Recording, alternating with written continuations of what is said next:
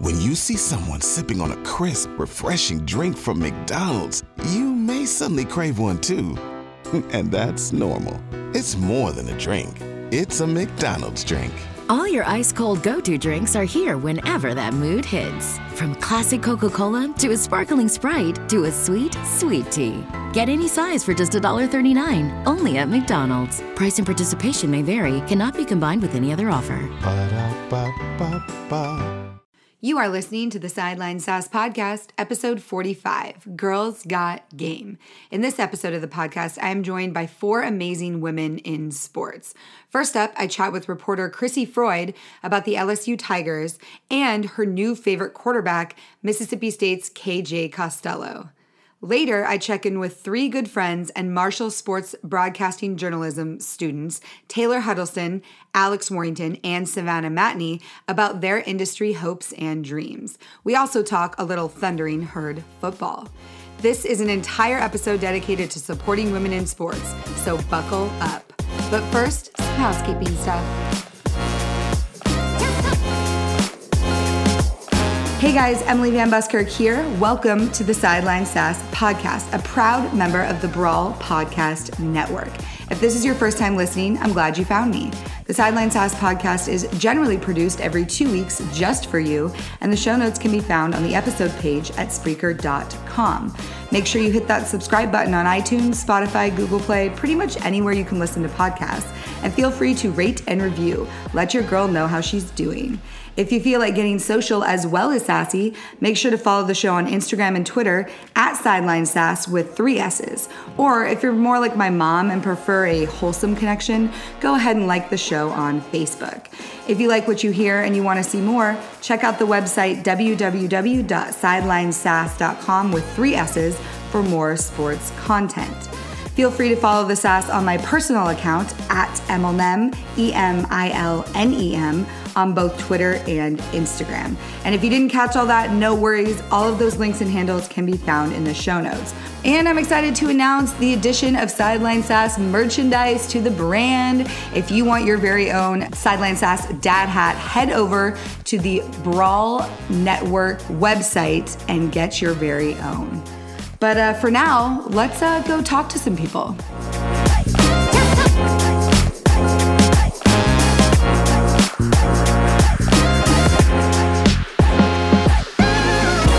Back Sideline Sass podcast fans, I am joined this episode by a familiar face, someone that we've had on the podcast before. She is Chrissy Freud. She covers the LSU Tigers and the Tennessee Titans for USA Today, and she writes about the Bengals and quarterbacks for Pro Football Network. Plus, she's just all around knowledgeable gal. So welcome to the podcast, Chrissy. Welcome back. Well, thank you for having me back. I appreciate it. Of course, you are my go-to. And now that you're starting a podcast, we're gonna talk about that, but you'll understand it's like booking guests every couple weeks. It's a lot, and you want to have interesting people that are relevant, whatever, but you are always my go-to because I know that when we come on here, we're going to be talking ball, like seriously talking college football. And that makes my heart just happy. Me too. And you are so as my fans know, and my listeners know, I was at the Pittsburgh game, and Pittsburgh-Louisville, not great. Not a great game, very boring, back and forth, defensively more of a game than the offense, which is surprising considering Louisville put up so many yards on Miami the previous week, but whatever.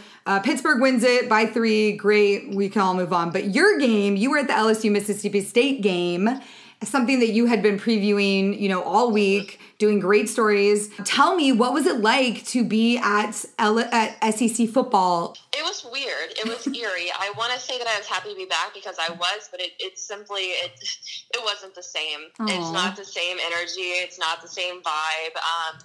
I will say that the fans, they bring the same type of energy that they always do, and in certain parts it seemed almost as loud as it typically is, which is kind of weird to convey whenever you're at 25% capacity. Yeah. But I mean, the whole thing, the entrance to the stadium, the protocols you go through, it was very confusing, and that there were definitely some kinks along the way. I think that hadn't been worked out, and I kind of fell victim to that, and I was told to go the wrong place about 3 different times. So that's always fun. People had really, really grinded my gears by the time that I got to the press box. It's nobody's fault. It was just a bunch of confusion. But yeah, I mean, it felt good to be back. It's really hard to cover things remotely and to really get into it. It kind of just, I guess it falls flat.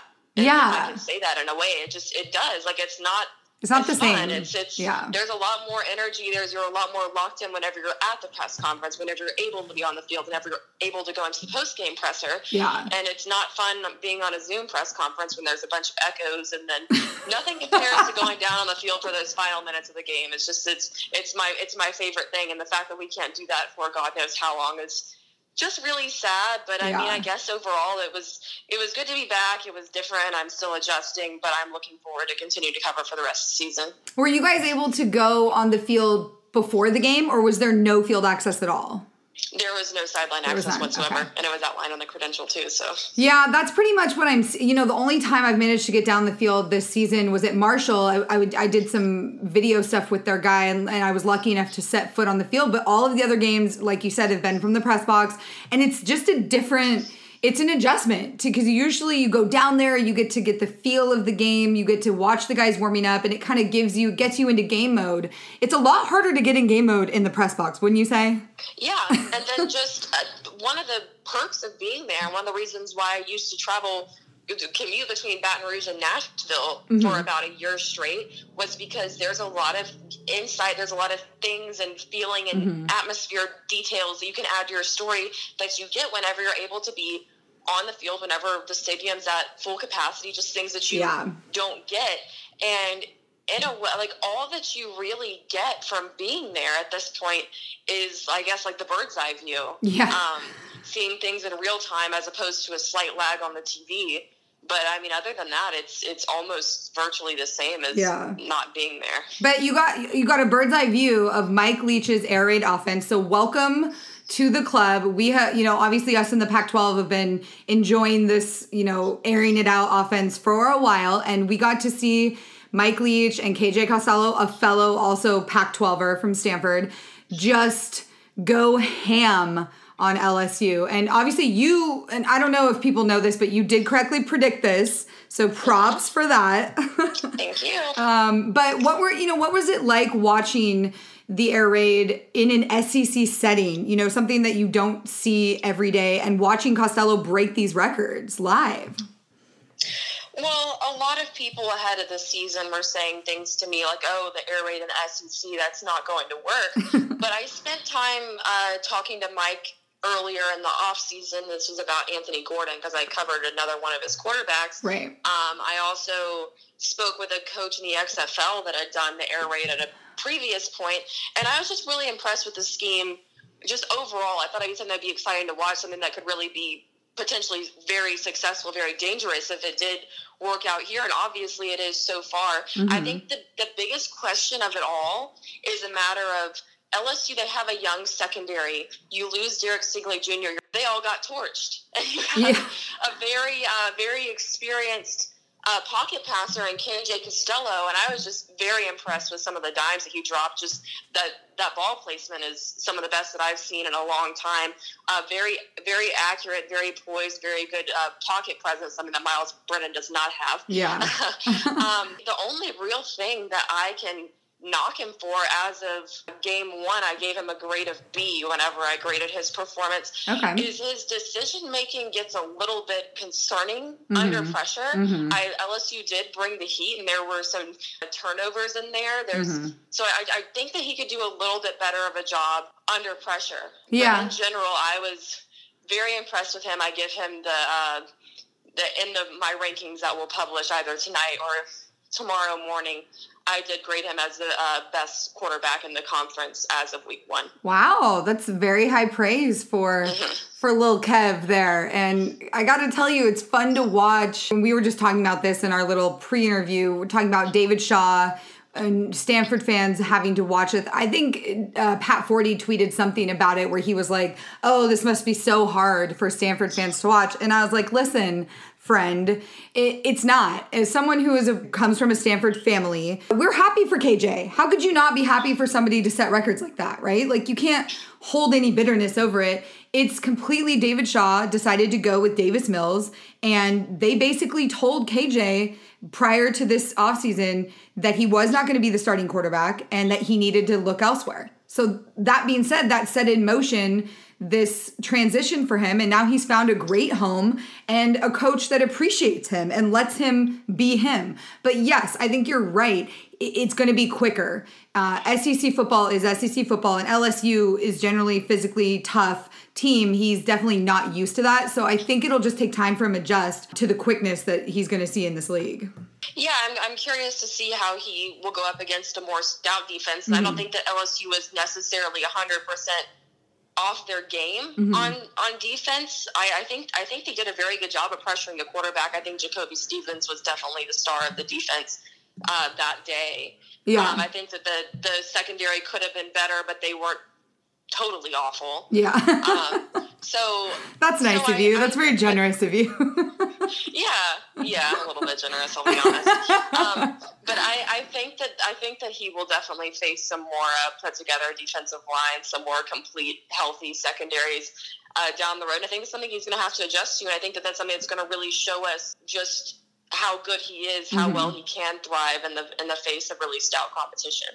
It should be interesting to definitely watch him develop, and I'm very excited for people to... What did you think of Mike? I mean, you've spoken to Leach prior, like you said, but what did you think of his press conference, his comments? I mean, it's entertaining, is it not? It is. That guy is so funny. It's so fun to have someone that you can kind of break away from the robotics, the same general jargon that they use every single week. They all have their little phrases, little things that they come back to, but he doesn't really seem to have that quite as much.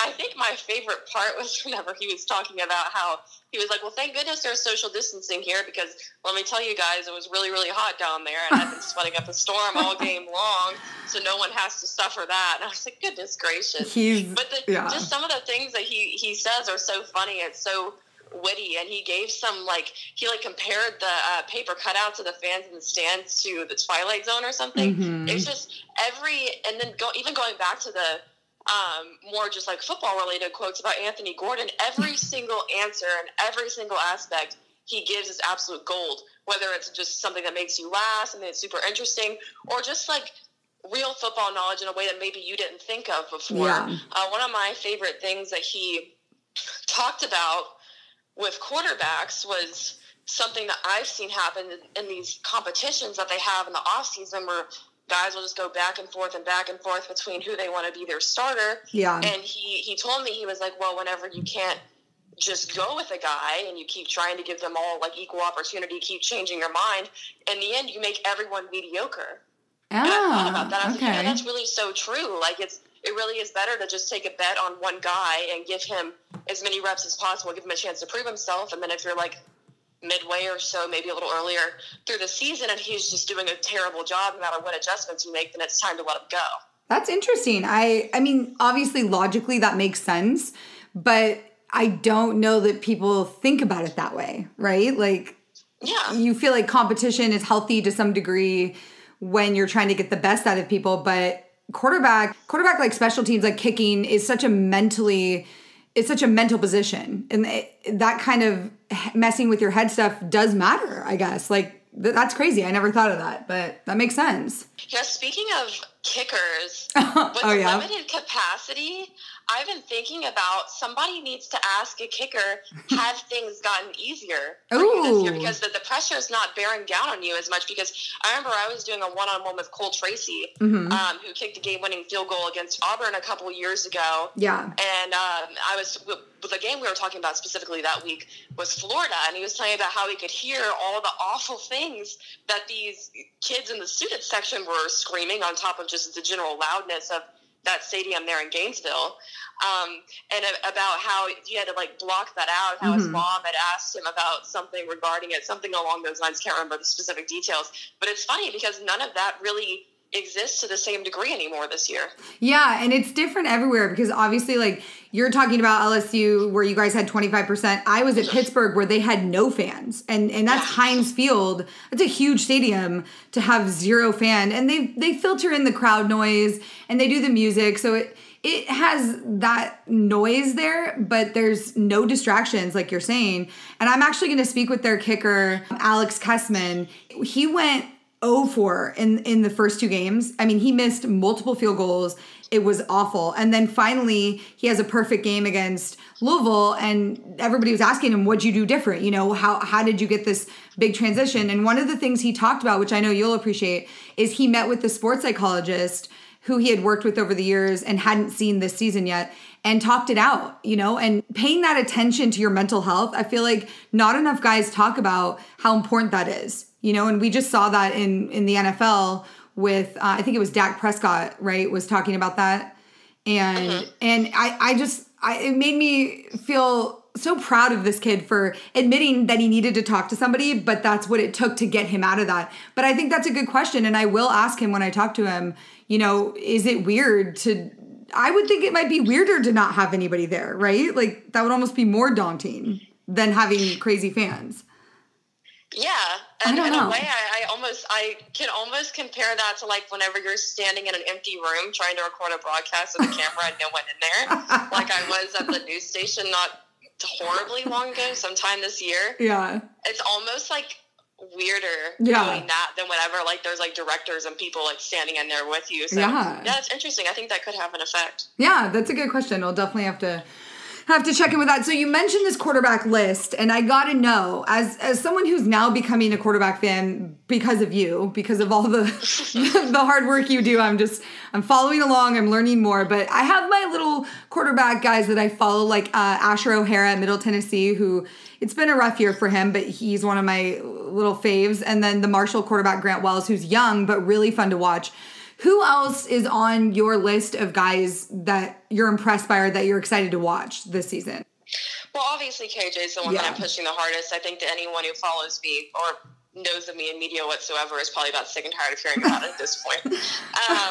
I think Kyle Trask was the guy that a lot of people gave the keys to the number 1 spot in the quarterback rankings, and I think it's very close. I mean, I think that him and KJ will kind of go at it throughout the year. I thought that Kyle Trask had a pretty impressive showing in week 1 as well. Kyle, I gotta say, I don't watch a lot of quarterbacks, but Kyle, watching him play, and I was like, why is Florida ranked so high? Why are they ranked better than Georgia? I didn't realize they were this good. Even though their SID is like a good buddy of mine, he'd been telling me, I didn't believe it. But Kyle Trask looks like a quarterback. He looks like a comfortable, like NFL guy in that pocket. I think that's where I lose it with KJ's. KJ's a little more like gangly and awkward and like, you know, like kind of like a kid, but Kyle looks like a grown man there, right? Or is that just me? Yeah, no, I think you're absolutely right. I think that's why so many people were so confident at putting them at their number 1, whereas I didn't. Fair. Trey Lance plays 1 game this year. I saw I think it was Jim from the Senior Bowl.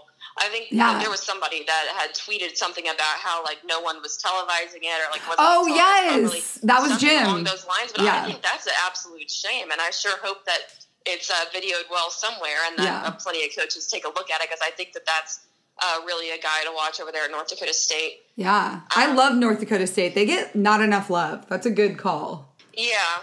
Other than that, I mean, it's been weird with all the shutdowns and stuff, and if all goes well with the Big Ten with Penn State, Sean Clifford was one that I named that could potentially take a Joe Burrow type of leap this year. So I'm curious to see if he does that. But I mean, those are mainly the ones I have my eyes on. I think that Mac Jones is so far, at least to this point early on the season, has done a good job taking over for Tua over there in Alabama. Yeah. I think nobody's really concerned about Alabama and them transitioning and everything, but there was kind of the concern of how average is Mac Jones going to be. So I think he put on a pretty good performance. It'll be interesting to see how he evolves throughout the rest of the season. What are your thoughts on Matt Corral? Under Lane Kiffin, honestly, I liked John Rice Plumlee. Okay. More just in general because of his running ability. I didn't see a lot from his passing ability. Yeah. To really make a good prediction on him, but he ran all over LSU last year, and I think that if they were able to employ him in some type of more of a quarterback run first offense, kind of like we've seen from Mississippi State historically, right. They could really tear it up that way. But no, I think that Matt's done a pretty good job as well. He'll be relatively high on the list in the rankings. He was one of my favorites last year. I don't think people remember this, but do you remember when Cal beat them last year, like week 3? It was a pretty big deal, and it pretty much led to the demise of, Matt Luke and the whole staff. But before that game, and this is a crazy story. So before that game, he said a comment about how, like, in the media prior, like, building up to the game that week, he said that California, like, the weather, it would make them soft because they wouldn't know what it's like to play in humidity and heat like in the South, which in a normal comment that would make sense. But the way he said it, he was talking major shit, right? And then, and it was very clear in the way he said it that he was calling them soft.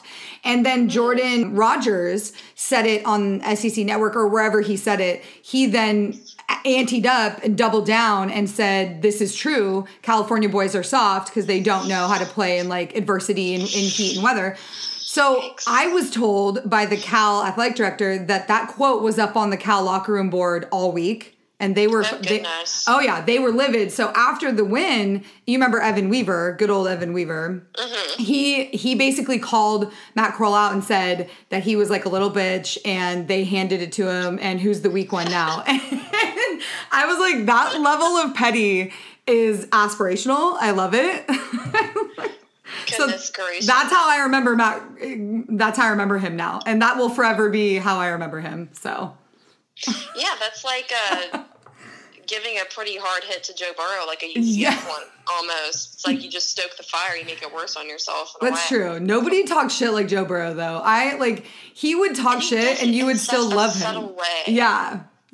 He was so lovable. You never wanted to punch him. You're just like, yeah, that's right. Yeah, I don't know. Just like every once in a while, he'd make a little comment that would almost kind of crawl under your skin a little bit, and it's like, I don't know. I think he has the ability to just kind of do that to people, and he knows exactly what he's doing. Yes, he's very smart. He's snarky without being like overly just arrogant, blah, blah, blah. This is who I am, Yeah. Like we've seen from some people that I won't name. There are plenty of them. Of them. Well, okay, so you're going to cover LSU as we move through the season. Why don't you, I know in this offseason it's been hard to get content out there with COVID, but you came up with some ideas and you've been putting together some stuff. So why don't you tell the listeners about, what you're doing now with this quarterback show and the podcast and everything that's going on? Yeah, so I've been wanting to launch my own quarterback segment for over a year now. There was always a question of how exactly I was going to do that, if I was going to run it through a network, where I was going to post it. And so basically there is a high school that I help out with their video operation stuff for broadcast. And they let me use their studio, which I actually have a very, very nicely set up studio with a green screen and LED lights and a camera and teleprompter and all that. So that's what I used. And what I'm doing, at least for now, I'm sure I'll kind of move off the platform after the season is over and in the open date and all that. Yeah. But I'm basically taking the quarterback of the opposing team that LSU's facing and doing a complete breakdown of them like I did with KJ last week. That was the first episode. It's called Under Pressure with Chrissy Floyd. Very cute. Tackling all the hard questions. Very cute. Under Pressure. And then what is going to be less cute and a little bit different is the podcast that we're doing. I don't know. I guess you could call it cute. It's a little bit of... It's sassy. It's our own spin. It's kind of one of those things where you're going to let your hair down a little bit more. I don't think that it's going to necessarily be for everyone's ears, because sometimes we keep it PG and then sometimes we don't. Right. You tell it like it is. I respect that. We're gonna talk about sports. We're gonna talk about life and just kind of see where it takes us. We're calling out, kicking our coverage. We're hoping to get the first episode published, I want to say, by the end of this week. Okay. Whenever you have a co-host, like, everybody is busy and they have their schedule conflicts and, you know, like, mental breakdowns, things like that happen in life. On both sides, and both of us. We've been struggling lately, I cannot lie. I'm a pretty transparent person, and things have been a little bit rough for me. Things have been a little bit rough for her lately. Yeah. But we're working on putting it together, establishing a little bit more of a focus, and we already have the notes. We recorded it once, but we just had this issue that we kept talking over each other, and it was funny. But we have that one if we want to run it. We're just kind of like on it right now. So we'll see what happens with that moving forward. That's exciting. So it's called Outkicking Your Coverage. Our coverage. Because we outkicked our coverage by finding each other on social media. Love it. Okay, so Sideline Sass listeners, definitely check that out. Outkicking Our Coverage. It's going to be fun. It's going to be different. You know, I highly recommend, if you're looking for good stories, if you're looking for interesting, different, unique conversation, it's going to be fun. But she's right. If you have a delicate sensitivity to things, then it's not for you, probably. You get upset about things. That was kind of, and that was kind of the point of it. It's so interesting because I'm a very professional person, pretty established, I like to think anyway. And then she has her own personality, and she puts a more of a fun spin on it that I don't necessarily provide or can't provide to that extent because of, you know, like, my job title and everything. So it's like, we're very similar people on a personal level, but as far as, like, our parts in the show, it's very yin and yang, and I think that there are people that will be able to appreciate it, and it gives me an opportunity, like I said, to let my hair down a little bit and to not be, because I feel like I published thousands of articles and I put up so many broadcasts. Everything is to a T, very buttoned down, very professional, and that's all good and fun. But I think it's good to let people see kind of more of your personality and to let things flow personally, because at the end of the day, we're all human beings. We all talk a certain way behind closed doors, and I just think it's funny. No, it's definitely, we need more voices like that for sure. And speaking of women and voices and all that good stuff, you recently wrote a story about, you know, women dealing with harassment in the sports industry, and I wanted to give that a little bit of attention on this episode and shout it out. Definitely people need to look that story up, but I wanted to hear, you know, what it was like going through that process and writing that and publishing that piece. It was tough. I mean, it's something that's very personal to me now that it's happened to me. It's happened to me in a lot of more subtle ways. And it's funny because most of the time your harassment's not going to come from players. It's going to come from fellow journalists and from people that will kind of make just these very little comments that are innocent but not so innocent to you in the press box, stuff like that. And then obviously I got harassed online this summer, and a lot of people looked into that story whenever I started tweeting about it. You know, I just tweeted about it because I didn't want to hear about it anymore. This, I think it was like an 11-page by the time of its all the comments that I'm happy. I think that it died and went to hell, and I hope that it's burning. But anyway, wow. Yeah, I think it was to at least 11 pages, and it was all very, very detailed, very disgusting, very, this is what I would change about her, this is what I would do to her. Very uncomfortable things that make you really think about yourself kind of in depth in a way that you really shouldn't be. But yeah, so it prompted me to get the stories from other women, and some of them I would say are even worse than mine. Yeah. And I'm happy that it was brought to light, and I'm happy that more people are looking into it, and that people seem to be taking it seriously, and it seems to be resonating. The only thing that's kind of upsetting is that the internet moves fast. Yeah. And there's a lot of people that will get mad about stuff, but how much can you do as far as policy change goes? How much can you do there as far as the law goes? And then there are certain people in this industry that are sometimes in positions that you have to go through that are very sexist, and they just won't pull the plug on them, and it won't change. And I think that there needs to be more exposing of those people. I think that there needs to be more policy, just more action behind the words and emotion that people put on the internet. Yeah, absolutely. I mean, this is an industry where you have to hold other people accountable, and people have to hold themselves accountable. And that's why, I always get asked, what is it like to be in this industry? And I talk about the women that I've met, yourself and my girlfriends here in the Bay Area and across the country. And having women like this in our corners is important. But what's even more important is having good men in our corners, having guys that are willing to say no to that stuff and to stand up for it when they see it. I mean, that I think is the real key. And God bless those men that we have that do sit in our corner, And I mean, you notice that's one thing that I that I noticed that kind of I didn't expect to stick out to me. But everyone who did not, I'm not saying you have to you're obligated to interact with this tweet, but I noticed the people who consistently weren't saying anything when all of this was going on and it's continuing to go on, and all the people that didn't have anything to say to me, didn't have anything to say to anybody else that was going through it, I noticed those people, and whether or not they're making any outward statement, it makes me form an opinion of them. It makes me kind of wary of them, like, why are you so quiet? Right. Not wanting to say one thing or the other. But I do feel like it got such a good reaction, and there were so many people talking about it, and just having that be something that's talked about and known. I don't think people really understood how bad it was until all of these things started happening and people were coming forward with their stories. And I think it's important to say how brave these women are and how brave you are to tell the story. And honestly, as someone who has dealt with a lot of it and to various degrees, like, I'm thankful for it. So I wanted to say, like, thank you for that, you know? Yeah, I appreciate it. The other thing that I wanted to touch on that was not necessarily as covered in the story is I feel like in sports, women are almost not supposed to have personalities. Oh, you went to the beach? Don't post it. Oh, you think this? Don't post it. Oh, you want to put something about relationships and dating in your podcast that's also about sports? Oh my God, there's going to be people that freak out. Yeah. There are. Yeah. And I think it's ridiculous. And there's a lot of men on the radio. I think there's a lot of sports radio shows with men that get credentialed to everything. And they'll talk about some kind of touchy subjects or just like random things that are not necessarily PG, and no one really breathes a word about it.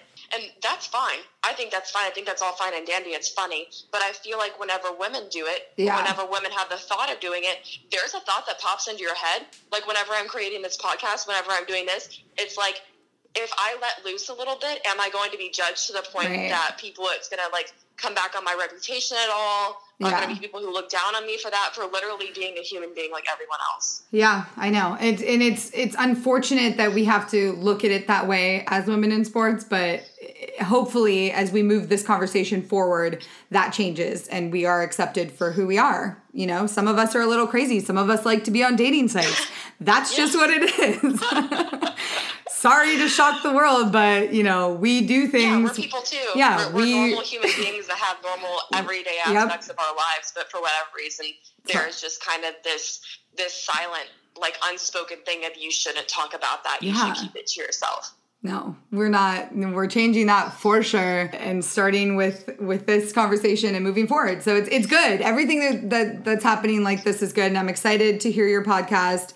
I'm very excited to hear Bree's stories because I'm sure she's got a lot of them.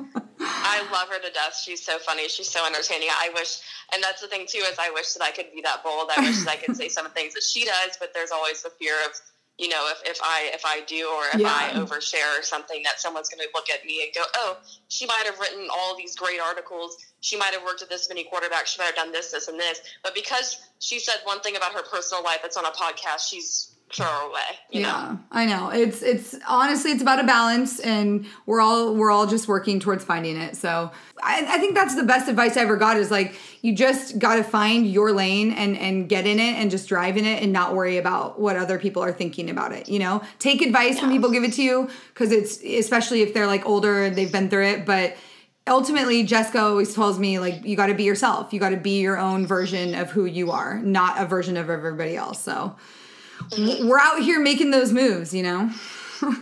I'm excited.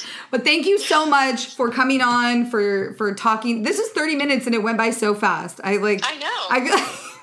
We could just do a whole 30 minutes. I know, it was. I love always learning more about quarterbacks from you and talking college football, and then, you know, talking about our life too. Next time we'll have to catch up about how the dating stuff's going, because I'm sure we both have some good stories. So. Oh yeah, always, 100%. Well, I will be checking. We'll be checking back in again. Thank you again for coming on.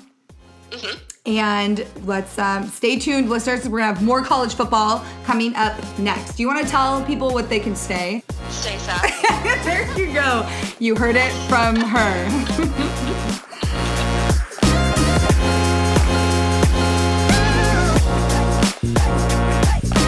That was the lovely Chrissy Freud giving her breakdown from the LSU-Mississippi State game. And I gotta say, as a girl that goes to LSU, I was a little shocked that she picked the Bulldogs in the upset, but she was right. And it's fun for me because she's a huge KJ Costello fan. So I got to link those two up so she can keep her Mississippi State quarterback streak alive. She's previously interviewed, Tommy Stevens, Nick Fitzgerald. And so she's got a streak going there. But always good hearing from Chrissy. Excited to check out the new podcast and her show. Make sure you guys listen to that and check out her show on YouTube. Just search Chrissy Freud. All right. I'm going to transition now into a few more of my favorite football ladies. First up, I've got Taylor Huddleston, Marshall broadcast journalism student, sports editor of the Parthenon, and she works in the Marshall athletics department, learning from some of the best SIDs in the country. Taylor, welcome to the Sideline Sass podcast. Hey, thanks for having me on here. I'm excited to be on. Of course. Now I got to ask the first question. Is there anything you don't do? Is there something that, your list of all these things as a student is incredible. I mean, when I was in college, I barely knew how to get to my English classes, let alone edit for a newspaper and, do all the things that you do. So how did you get into all these different areas? And do you think that's important, learning all these different things as you move forward towards your career? When I got to Marshall, my main goal was to get involved. And if I knew if I needed to be involved, I needed to get myself out there, and show the Marshall community and, anybody who participates in Marshall athletics or anything, I just want to be able to, make myself known and make myself acquainted with others. And so everybody gets to know who I am. That's smart, making a name for yourself early. I appreciate that. I mean, honestly, that's kind of how we met, is you guys, there's not a lot of, just for my listeners and Sideline Sass faithful, I met Taylor along with two of her friends who are going to be on the show in a little bit on this episode. I met them because, honestly, there's not many females in the press box, right? Like, anytime you go into a press box, it's the female ratio is very low. And so when you see other girls in there, at least for me, I'm inclined to always come up, introduce myself, meet them, because those are the people you want to band together with. And you already have that kindred spirit and you want to see who they are and what they're about. And obviously you guys were so nice to me to take me in as this wayward traveler just coming through. So that was the first thing I noticed about you guys. But what is it like to work? And I guess this is going to be a weird question, but do you have a favorite part of what you do? The editing for the newspaper, the writing, doing the SID stuff. Is there one thing that you like more than another, or do you like them all? Well, I like everything, but I think my favorite part is actually making and forming a bond with the student athletes that I cover. Yeah. And being able to tell their story and, share everything about them, in positive ways. I think that's probably my favorite thing about all of this. And I'm honestly a little jealous of that because I agree with you. As a storyteller myself, that's one of my favorite things, is getting to know these kids and telling their stories. And every time I leave a school that I cover, I feel like these are my sons, and I'm very protective of them. And I feel that way about a lot of Marshall players. But I'm very envious of the fact that you get to spend so much time around them and you get to learn who they really are. Has there been one story about one particular athlete, could be football or not, that has stood out to you in the past couple years, or one that you really enjoyed telling? Actually, yeah. So last season, Marshall men's soccer made a run. They won the 2019 Conference USA soccer tournament. Wait. I think I got to interrupt you, because was that going on when I came out last year to the game? I feel like we were watching that on the TV. We were watching it in the press box. That's right, okay. The semifinals. And then the next day, I was like, well, I'm going to go to Virginia and cover the championship game. Nice. But they had a goalkeeper. His name was Paulo Pita. And I ended up writing a feature story on how he transitioned from coming from Brazil to the United States for soccer. Okay. And he originally was at a junior college type deal in Florida at one point. And wow. Okay. He ended up at the University of Charleston. Okay. And that was a Division II school. So the head coach, Chris Grassi, used to be the head coach, or one of the coaches, at the University of Charleston, and then he transitioned to Marshall University, and he actually helped recruit Paulo to Marshall. And so he finished his last 2 seasons at Marshall University, and so I tied in how, he transitioned from, Brazil to a Division I school in the United States, and how he's a father. And he's balanced being a student athlete and a father. So that, honestly, is probably one of the best stories I feel like I've written. That's very interesting. And like along the way, I've made connections with like him and other student athletes, and I've gained a lot of friendships and stuff from that. I remember you guys talking a lot about men's soccer. I know that you and Sav and Alex are close with that team, and it does sound like a special program and a special run that they've had. That's exciting. Oh yeah, and they're one of my favorite groups of student athletes to work with. I truly. There we go. That's good to hear, because you usually only hear about the Power 3 football, baseball, basketball. So it's nice to hear that there's fun programs outside of that. I enjoy that. Right. All right, well, now speaking of how I was just giving that praise, we got to switch to football because that's the moneymaker. It is what it is. But Marshall football having an incredible season thus far. I was in the house to witness the App State win, which was awesome and kind of catapulted them onto the national stage, getting ranked. And now today I see that Marshall football leads the nation in, I think, points allowed is what it was, or something like that. Yeah, They're it was 3.5 points per game. Yeah, that's incredible. Clemson and other big schools, yeah. That's really cool. But there's got to be a little bit of a sour point that as soon as these other conferences are considered, you know, they say they're going to play and now they can be in the rankings, but yet they haven't barely played any games, that Marshall kind of gets the boot here out of the top 25. How upset are Marshall people about this? Well, I know for sure that there's a lot of Marshall fans that don't understand, and they're not satisfied with it, but they feel like after they go out and they'll play Western Kentucky next weekend, they feel like if they just continue to win, they're going to be back in the rankings, because a lot of people like myself, I fully don't understand why teams like from the Big 12 and the Big 10 and the Pac-12. Pac-12, yeah, go ahead. We'll take it. They're receiving votes, and they haven't played. They haven't played a game. Yep. I don't understand the logic behind that, but you know, it'll be all right. It'll be that much sweeter when you guys win games and move up. It honestly will mean more, because you've always faced adversity as a small school. Conference USA never getting the love that it deserves. And that's why I like covering these kinds of kids, you know, guys like Grant Wells, Brendan Knox, Devontae Beckett, guys that have had to go through so much, whether they're JUCO products or just having to deal with small ball school.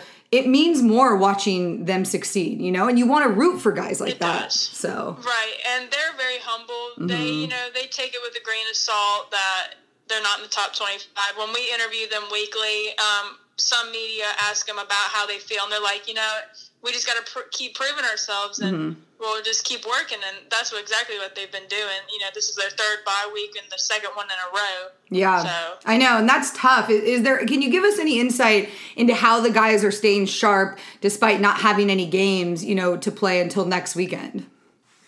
Well, I know that the offensive coordinator, Tim Cranzy, and the defensive coordinator, Brad Lambert, they've really been focusing on keeping them focused, which they both said it's difficult to keep the guys focused when you don't have a game, but they just have to keep reminding them that, hey, we've got a big rival game coming up, and their ultimate goal is to win the conference title. They haven't won it since 2014, and where they were ranked, it like gave them a sense of, oh, we haven't been ranked since 2014, and that's when we won the conference title. It seems like history tends to repeat itself. I like that. Some parallels between that year. Well, Matt Beardall and Ryan B., who were on the last episode, former Marshall players, they said they think it's going to be Marshall and Louisiana Tech in that championship game. Do you foresee, you know, Marshall getting into that game and beyond?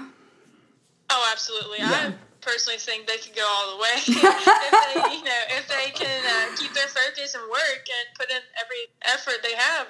I think they can go farther than a lot of people think. That's especially awesome. with this season means more than a lot of others because it's the 50th anniversary of the plane crash. Yeah, so they really just want to continue to keep Marshall like on the national stage and let Marshall be shown for what the school truly means to them and to the community of Huntington and the state of West Virginia. Yeah, it's an incredible, honestly, guys, all my listeners, if you haven't tuned into Marshall football, you should. If you haven't read about the plane crash and what this means to this community, you absolutely should. I did a story on it last year, and I'm going to be out there again doing one this year and try and take in a little more because it's an incredible, incredible story, and the entire community bands around this team and remembering the souls that were lost during that plane crash. So definitely check that out. All right, Taylor, I gotta let you go, but I wanted to ask you, last question, having been where you are,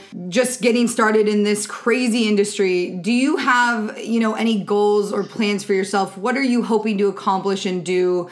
If tomorrow someone would hand you your dream job, what would that look like? Personally, I would love to work for an athletic team, whether it be in professional level or collegiate level. I would love to work in digital media content or be a sports writer or sports reporter. I'm open to all things. The way that I came into sports was actually from an 8th grade career fair. Oh. So a news reporter came in to my 8th grade class, and I immediately just was immersed into news. Mm-hmm. But then as I grew up, my father and I, we watched ESPN, all this morning sports shows together, and that's how I grouped myself into sports. And I've watched Maria Taylor, Erin Andrews, all those girls, and I just aspired to be one of them and to make a difference with women in sports. Well, you're doing an incredible job. It's smart to have all these different facets of your talent, on point, because you never know where you're going to be thrown in. And I'm excited to watch and see where you go and just be part of your process. So thank you for coming on. Thank you for having me. Of course, we will check back in, and I will be out there in West Virginia for more shenanigans soon. So everybody stay tuned. We got some more Marshall football girls up on deck. We'll be right back.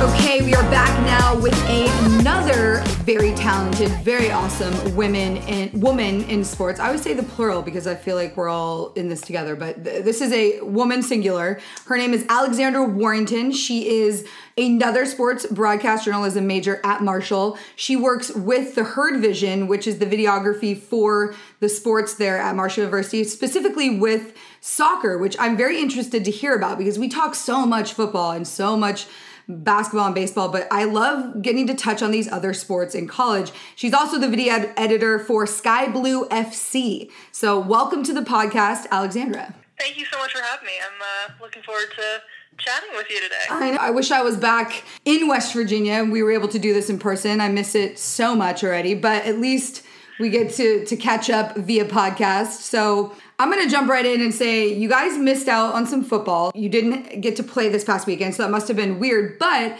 it probably gave you a chance to kind of see what else is going on in the sports world. So what was it like having this bye week, and how is everything going on there at Marshall moving forward, getting ready for this big rivalry? I think having that off week was really, I think it's beneficial because the last time Marshall had an off week, we hosted App State and were able to capitalize on that. True. And and get a ranking in the top 25, which was huge. So yeah. I think for them, it's definitely beneficial to the team to be able to have a second bye week and a third this upcoming weekend, of course. Yeah. And be able to rest, regroup, focus on what's ahead, because we have that, again, like you said, Western Kentucky is a big one. Yeah. It's a big rivalry game. You know what's funny? Taylor said, speaking of patterns, we were talking about, okay, this is the first time that, Marshall's been ranked, I think, since 2014, correct? Or they were ranked since 2014. So, and that was this last year that they went on, and did they win a conference championship, or they at least went to the conference championship game, I believe? Your guess is as good as mine. I'm not 100% sure. That's fair. All right. Well, so don't quote me there. No, you're fine. People can go back and listen. Taylor, she said it. She was like, that was the last year that they kind of made a run, right? So we're seeing a lot of football trends this year that mimic that past year, 2014. How are people around the Marshall football program, fans and people that work there, feeling about this season? Is it like a good feeling that we may see, some conference title in the future here for Marshall football? I think the feeling, especially with fans, is that I think they're really expecting something wonderful and magical out of Marshall. Yeah. And to the point where whenever you would go to a game last year, everyone, you'd have the whole fans in the stands, but they'd be gone by halftime. Oh, no. And which is really sad. Yeah, it is sad. Even with limited fans, if you look back at App State, people really didn't leave. Yeah. The student section, the amount that they could have there, they stayed because it was such a good game. So I think that the fans and everybody just in general are just really excited. And this is the 50th anniversary year, so that probably also lends. We talked about that a little in the last segment. 50th anniversary of the Marshall plane crash, so this is a very special year just in that regard too. Right. That's, right, and it's. Yeah. I think they're trying to make a name for themselves and trying to. And this is me just kind of going off of what I've been seeing. They're trying to prove that almost don't sleep on Marshall, and I think they're doing it for a greater cause, which are the 75. Yeah, the 75 game, very, very, very special game. I was able to attend last year, but I'm looking forward to coming this year for the 50th. Now, we talk about Marshall football being ranked, and they made it into the top 25, was huge. And then a bunch of the other conferences decided they're coming back to play, and they've yet to play a game, but somehow several of them end up in the top 25, pushing Marshall out, despite Marshall getting 31 votes this last go-around. How frustrating is that for the program to know how good they are and to have performed on the field, but get ousted by these teams that haven't even stepped foot on a football field yet? It's completely frustrating. Don't get me wrong, I'm very excited for, Big Ten, Pac-12, very excited that they decided to follow in everyone else's footsteps. Yeah. But at the same time, they haven't done anything. Yeah. They're just starting their practices back up. Marshall's been working day in and day out. Yeah. And no COVID test. They're staying safe. They're being smart. Yeah. And I think that the program, it's very frustrating being 25, in my opinion. I felt that they should have been a little higher. Yeah. Having beat a top 25 team when they were unranked. So losing that spot was incredibly frustrating to the university and to the team. Yeah, hopefully they can bounce back up in there with a solid win over Western Kentucky. We shall wait with bated breath. Now, we talk about you doing a lot of soccer stuff. I love that, having played soccer, and we bonded over this when we were talking, having played soccer our whole lives, and now you get to work with not only collegiate level, but professional level. What is that like, getting to shoot for that, and how much fun do you have with those people? So professionally was really kind of just, I took a shot in the dark back in, I think, 2017. It was just a hobby. I lost a bet with some friends. I said, fine, I'll apply. And I got the job. and I moved to Kansas City that summer. And oh, my goodness. I have not looked back ever since. How fun is Kansas City, by the way? It is so fun. I am so obsessed with Kansas City that I tell everybody, I'm going to go back there. I'm going to move back there. I don't know what I'm doing. Well, luckily they have a lot of teams. They got the Royals. They got, the Chiefs. You have a lot of opportunity there. That's true. A lot of big teams. Yeah. But it's definitely really cool. And I think back then I was terrified because these were players that I had looked up to. Right. Especially at the women's professional level. Yeah. And I was just completely terrified. And then I went to the Washington Spirit, my hometown team of DC, for 2 years. Got very comfortable. And now I'm with Sky Blue, which is the New York, New Jersey team. Right. And that's been very different because I'm not their videographer, I'm their editor. Okay. Because I can't go in person. Right. So COVID switched me to being an editor and having to create work that someone else has filmed. Yeah. Which has been a challenge. Yeah. To put nicely. It's been a challenge. But I think it's made me more creative. Yeah. But it's been really cool because I've gotten to meet a lot of amazing players, like a lot of big name players on the U.S. national team as well for the women's side. But I look up to so many of these people still, and they're only a couple of years older than me, but their leadership roles are just so important to women's soccer and all the stuff that they want to do. Yeah. And even when I started working for Marshall Women's Soccer, I was introduced, and they found out who I worked for, and they're like, "Oh my God, that's so cool!" And it's just one of those fun little, "Oh, by the way," kind of things. It's a nice thing to drop in there. I think the coolest thing is getting to see all these women's leagues, particularly, like you said, the women's soccer and then the WNBA. I feel like they do cutting edge digital media, from social to video to photos. 100%. And it's not hyped up as much because it's not the NBA, it's not MLS, but there's some very cutting edge stuff going on in these professional women's sports, and you get to be a part of that. How awesome is it to be able to push creativity like that? Honestly, I can't even explain it, because the amount of just the connections that in the women's soccer world alone that I have, like if I have so many connections throughout all these different teams. And if I have a question, I can call my friend who works for the North Carolina team. Yeah. Call him, and he can help me with an After Effects project. I call my friend who was with Houston Dash. She's now with Austin FC, the MLS team. Call her to get help on something. And that's awesome. Being a part of something bigger. I always wanted to, I played soccer. I was not the best at. I was not the best. I knew it. And I knew that I was going to get in there somehow and just work. But I wanted to make and create something that was bigger than me and help not broadcast, but market these women, essentially, because no one was doing it. Right. And with Sky Blue, they had no video staff. They still don't. And it's strictly internship-based until they find the funding for it. And we actually, my boss, Nicole, my supervisor, she's like the digital marketing coordinator. Right. Her and I set up a 4-series teaser of the jerseys over the summer, and it was only supposed to be 1, and we turned it into 4. That's awesome. And because of that, we had an influx of followers. Okay. And just because they were so like, oh my gosh, what are they doing? Yeah. And we turned that into, let's push merchandise, and we sold over $30,000 of merchandise. Oh my goodness. Because of those 4 videos. That's awesome. I mean, that's good content drives productivity. I mean, people want to see good stuff. It doesn't matter if it's competitive eating or, whatever sport it is or anything. If you are good at what you do and you put out good content, people will pay attention. So I think that's incredible that you get to be a part of that. And especially during this time when women's sports is just, because it's at the forefront with all this push and this movement of supporting women in sports. And you're right there on the front lines. That's awesome. Yeah, it's definitely been exciting to be a part of. So did we get good news today in the meeting, or what's up?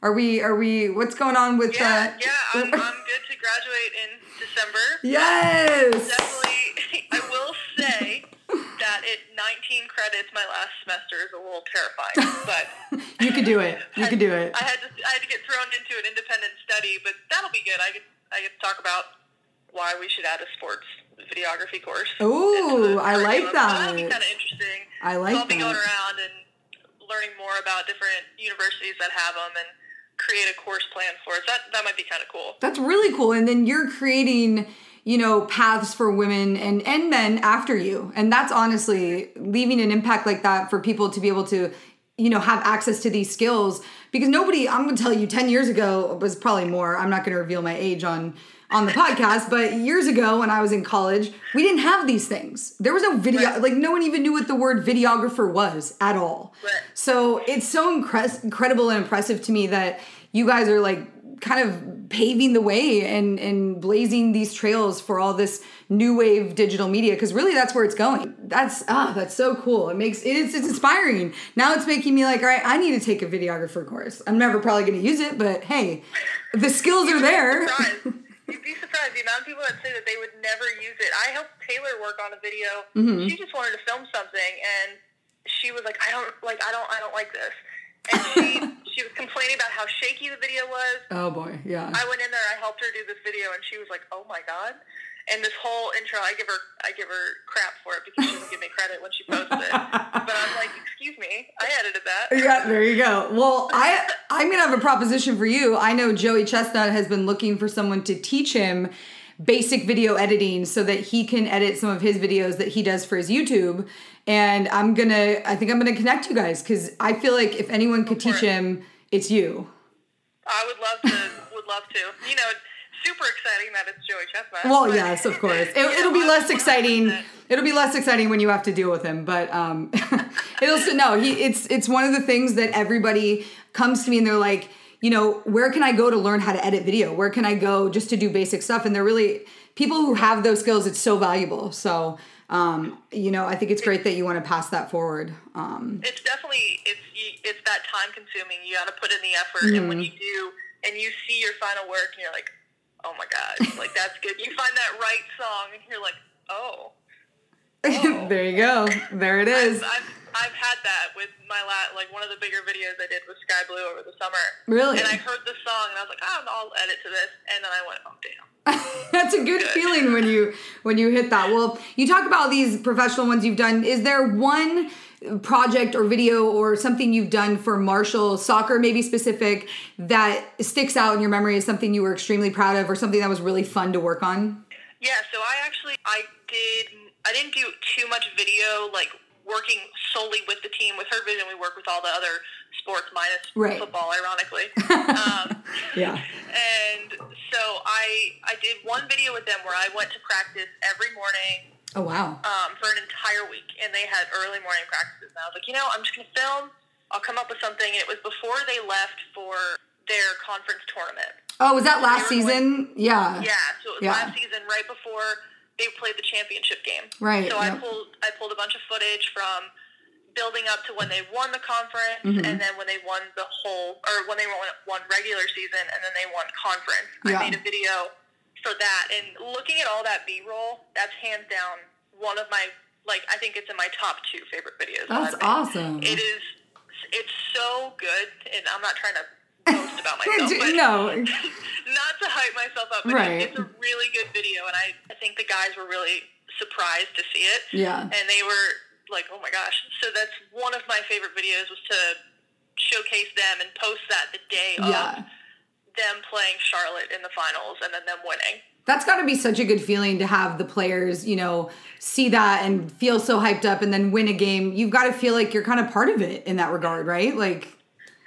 Yeah, I mean, in that aspect, I was just so proud to be a Marshall student, because they were doing so well, and I felt like they were getting the recognition on campus. I don't know if they're still ranked 15 in the nation, but they came into this season ranked nationally. Yeah, that's awesome. So it's huge. And I mean, right now, being with them, I'm with them every day, and the women's team, they're also appreciative of just the fact that if I take pictures or videos, and all of them, women's and men's team, are just very welcoming. That's awesome. That's great. So, all right. So you already have dipped your foot, and this is my last question. We're going to kind of wrap up here, but you've dipped your foot into the real world of sports. I mean, you've worked with some, obviously with Marshall, but then with some professional teams. What is I asked Taylor the same thing. What's your ideal, if you could have, the dream job or the next step, what would it be? What would that look like for the future? So realistic, and then we'll go dream.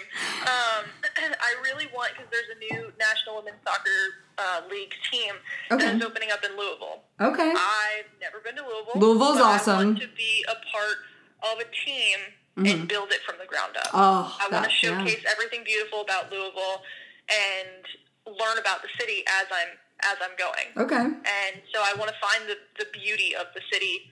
So that's my dream, is to work for them as Racing Louisville FC as their videographer.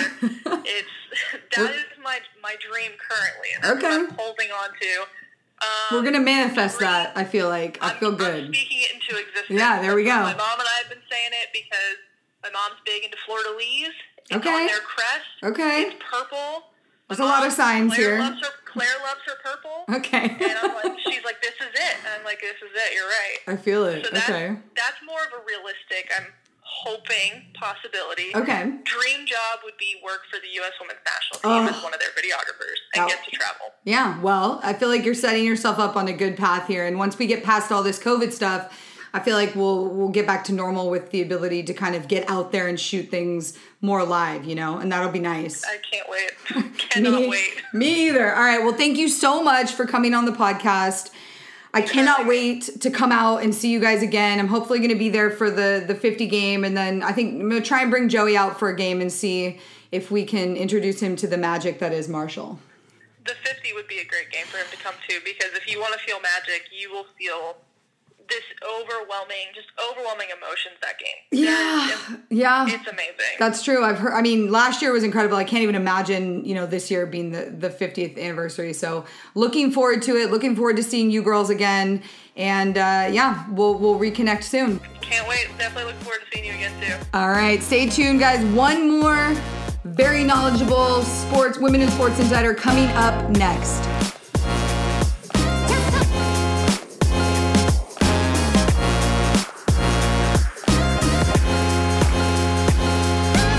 Okay, Okay, guys, back again. One last interview here for the podcast, this very special podcast featuring all women in sports, journalism, broadcasting, everything you could think of to do with sports media. That is this episode. So we're shutting it down here, closing it out with another friend of mine that I've met from my journeys. She is Savannah Matney. She's a sports broadcasting student at Marshall and university communication and sports information person within the athletic department. And that's actually how we kind of met, is when I came out and covered football last year. And look at us now. Welcome to the podcast, Savannah. Thank you for having me. I'm so excited. I know. I'm excited that I got to have all three of you guys, my three favorite ladies there at Marshall, come on and be a part of this episode. And I love it because I get to hear your perspective on things. And it's so interesting to me because I always cover programs from the outside, right? Like I'm on the outside looking in. I'm always, jumping city to city. But you guys are there all the time working with this program 24/7. So what has that been like this year particularly? I mean, you guys obviously have a special team and the world's gotten to see it a little bit, with the App State game. But what do you think makes this team so special and what's it been like to be a part of it this year? This year, obviously, is so much different than any other year that I've been at Marshall. But I think this year's team is a lot different. Mm-hmm. I mean, obviously, we have a lot of returners from last year. Like, most of our defense came back. Yeah. We still have most of our offense. Like, Brendan Knox is still here. Love Brendan Knox. He's the best. Brendan Knox is awesome. I think with Brendan Knox returning, mm-hmm. and everyone was talking about our defense because we have Tavante Beckett mm-hmm. back, we have Nazeeh Johnson back, and all them. Like, a lot of people who were key staples to our defense last year and our offense. But obviously we have a new quarterback coming in, Grant Wells, who has done amazing so far. Yeah. Which, what kind of has been the biggest bummer is because of COVID, mm-hmm. Marshall has had 2 weeks off. They don't play again this week. They don't play again until the 10th. So it sucks because they haven't been able to put on a show every single week due to, cancellations, games being postponed. But I think this team is really special because there's just insane amount of talent on mm-hmm. both ends, offense, defense. There's talent that I don't even think has been fully unleashed yet. Explored. Yeah. Brock Thompson, mm-hmm. Corey Damage, a bunch of the younger wide receivers, they haven't even unleashed their potential yet, okay. I don't think. And I just think that this year there's a big unity mm-hmm. to the team, and I think that has a lot to do with COVID. Because Marshall's football team, they came back in May. Oh, wow. They were doing workouts all summer, testing constantly. Yeah. They have some of the most intensive ways of keeping the facilities clean and everything. It's just been so insane to see how much has changed since last season, but also I think that has brought this team together more than ever because they've been with each other since May. They've had to go through this whole pandemic together, and then football camp lasted a lot longer than usual because games kept getting postponed, so they just had more practices. Yeah. And I think that definitely played a lot into how good they're doing. Is that frustrating, do you think, for them? I mean, you have this great game against App State. You debut in the top 25. We're going to get to that ranking question in a minute because I know that's a hot button issue there at Marshall. But then you have these 2 weeks off. How are these guys staying focused and, keeping their eyes on this Western Kentucky game that's ahead of them? They have been practicing. I'm sure they've had some days off just because it's a whole 2 weeks without playing. And I'm sure it's frustrating because they probably just want to get out there and play. Yeah. But I think for them just being able to practice and just be like, okay, let's take this time, remain focused, get even more set in on what we're looking towards, which is hopefully a Conference USA championship, which would be nice. So I think that's what they're like, we'll take this time.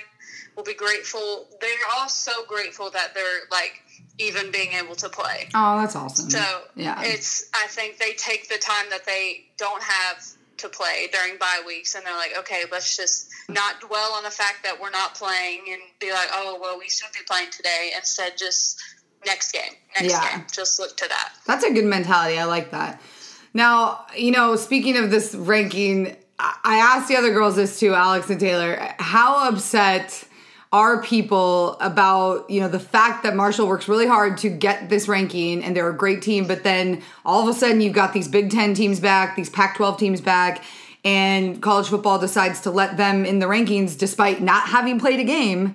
And then all of a sudden Marshall's bumped out by teams that haven't even stepped foot on a field. Is that a little, chip on the shoulder for everyone over there? I think am extremely frustrated that, we get in it for a week for the first time since 2014, and all of a sudden the Big Ten and Pac-12 announced that they're coming back and they're allowed to be ranked. Obviously, Big Ten teams are already in the top 25 poll. They don't take the field until like October 24th. I think Pac-12 is not until November 7th, which is insane. It's so unfair to me that these teams that haven't even taken a snap are allowed to be ranked over teams that because Louisiana is 3-0 or something like that, and they got bumped out too. I know, and they're a good team. So frustrating. Yeah, they're a good team too. It's so frustrating. I know. And I think I'm more frustrated than the actual players. Obviously, they're probably upset. Yeah. But I think that their mentality is, we're not going to let this get to us. We have more games to be played. We're going to come back out here. We're going to show them that, we do deserve to be back in the top 25. And obviously not having games for 2 weeks kind of... Yeah. It separates them a little. Hold on that. Yeah.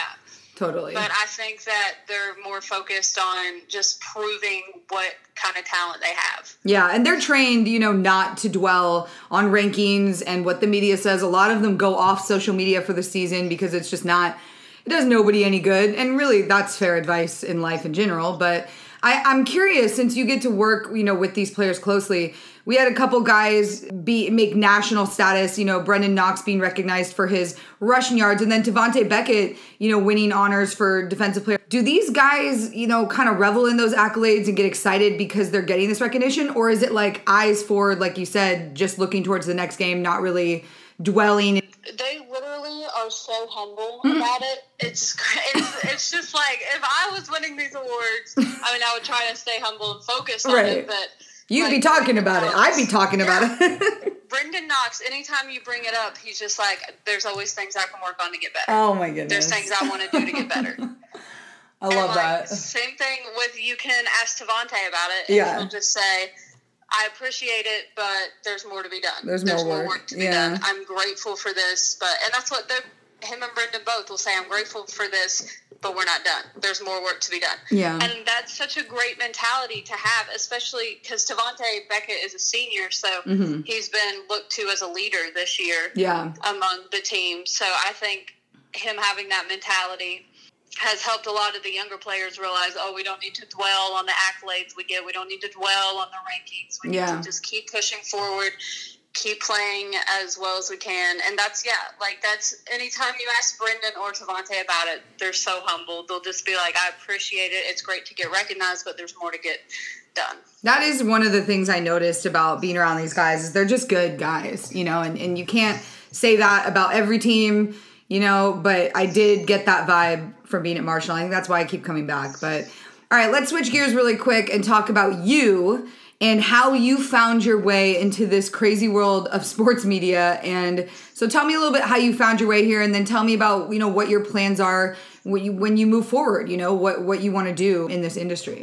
It's the weirdest thing because for a long time, growing up, I tried so many sports, but I was just not athletic like my family. I come from a family of college football players. My brother is insanely athletic, but I was just never as athletic. I got all the musical talent. Okay. So growing up, I wanted to be a singer. For a while, I wanted to do musical theater in high school. But then there was just one day, I remember it vividly. It was right before my senior year. I was at my aunt and uncle's house. And I just remember we were watching a game. It was a family event, and we were watching a game. And I was like, how cool would it be to be one of those girls on the sidelines? Yeah.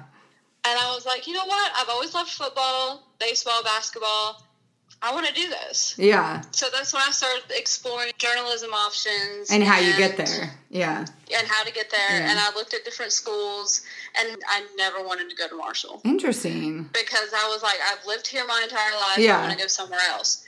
But the more I looked into Marshall's journalism program, I saw that it's one of the best journalism programs. That's awesome. And I was like, I could just stay at home. It would be just a better option for me. Yeah. So I went to Marshall, and I started working at a radio station my freshman year. Nice. Which is like how I got into it all. So I started working for a radio station, producing games, doing stats, and then I started doing sideline reporting for football and basketball my sophomore year into my junior year. And then that's when I was like, I want to do some video stuff too. So I started working with University Communications last football and basketball season. Mm-hmm. And so I would do like little social media spots that we would post on Instagram, or they would go on YouTube if they were over a minute. And I would just get to interview different people and stuff. That's and awesome. I was still able to work at the radio station and do like features and on different players and stuff like that. And then the more I got into it, last year I was like, I want to see what it's like to be on the sports information side. Yeah. So it was like when I had to do my internship, because I really got into statistics last season. Okay, big stat girl. All right. And I was like, which I am terrible at math. I loved keeping track of like stats last year for football and basketball. Okay. So I was like, I want to see what it's like to be on the sports information side, which brought me to my internship now. And there's so many things that I could do. Yeah. After I graduate, I'm not even sure anymore, because I want to do sideline reporting. Like NBA college game day was always my dream. Oh yeah. But like doing public relations, like for a team or like a player, or doing social media stuff, sports information stuff has just become more fascinating to me. And there's a plethora of things that I want to do now. And that's what's so impressive about your generation, is that you guys put a hand in everything, and you're so hungry to learn all of these different skills. And I mean, I was just telling Alex, back in my day, there was no thing called videography. I mean, that wasn't even like, no one knew what that was. You know, people didn't take courses in it. There was none of this. But I think it's so great that you guys are, you know, learning all these different skills, because the reality is, in this industry, if you can't do radio, TV, writing, editing, you know, all of that stuff, then you're going to get beat out by someone that can. So I think it's incredible that you guys are doing all these different things. And the great thing is, you don't have to choose right now. You know, you're going to find a place that fits you, but it's like trying on a few outfits. Like, it's going to take a few before you find that right place. But I am like very envious of the journey ahead of you, because it's the best years. You're about to figure out what you want to do and who you are, and you're going to take this world by storm. I'm very excited to watch and guide and help in any way I can. I'm very excited to have you help and guide in any way you can, because I'm going to need it. That is what we're about, you know, is we have to build this network of women helping each other, because we're already up against it, you know. I went in a press box last week. I won't say the school, but I went to a press box, and there was not one woman in there. Not one, not even, there's very rarely any female writers, I will say, but there was just like no women in there at all. And I looked around and I was like, what is going on here? This is 2020, you know? That's been one of my favorite things. I mean, I know that the world has changed for women in the sports industry, but there's obviously still things that we have to tackle every day. But Marshall has been one of the best experience for me, because there's so many, they've allowed so many girls, they're so supportive, they'll help you, they want you to do well, they want to help you get somewhere. And it's not like, oh, you're a girl, you can't do this. They're all so supportive. Everyone there has been so good. It's just the best group of people to be around. That's because awesome. They want to help you. And we have 4 more girls in the press box, probably. Yeah, it was awesome to see. Really cool. Yeah, it was. And I love it. I love seeing women like that, especially working on the sports information side, because that used to be a very male-dominated thing when I first started out. And it's a little daunting as a female writer to not have any, you know, females present there and understanding. So it's great to see you guys doing that. I'm excited. I can't wait. I was just telling Alex, I cannot wait to come back for the 50 game. I'm going to try and probably come back for another game. You guys can't get rid of me at this point. So I want you to come back for more than one. I don't know. Maybe, we need to figure something out, and I will be back there. But thank you so much for taking this time, Savannah, to talk. We will be in touch. You know, I got to follow Marshall and see if they actually pan out and win this championship. I think they can do it. So I'm excited to see if it happens. I fully think they can. I think this is going to be an exciting year. Yeah, it's definitely. Well, thank you again so much for joining us. Can you tell all the listeners what they need to do, after the show's over and until the next show? You need to stay sassy. That's what's up. All right, we will catch you guys next time.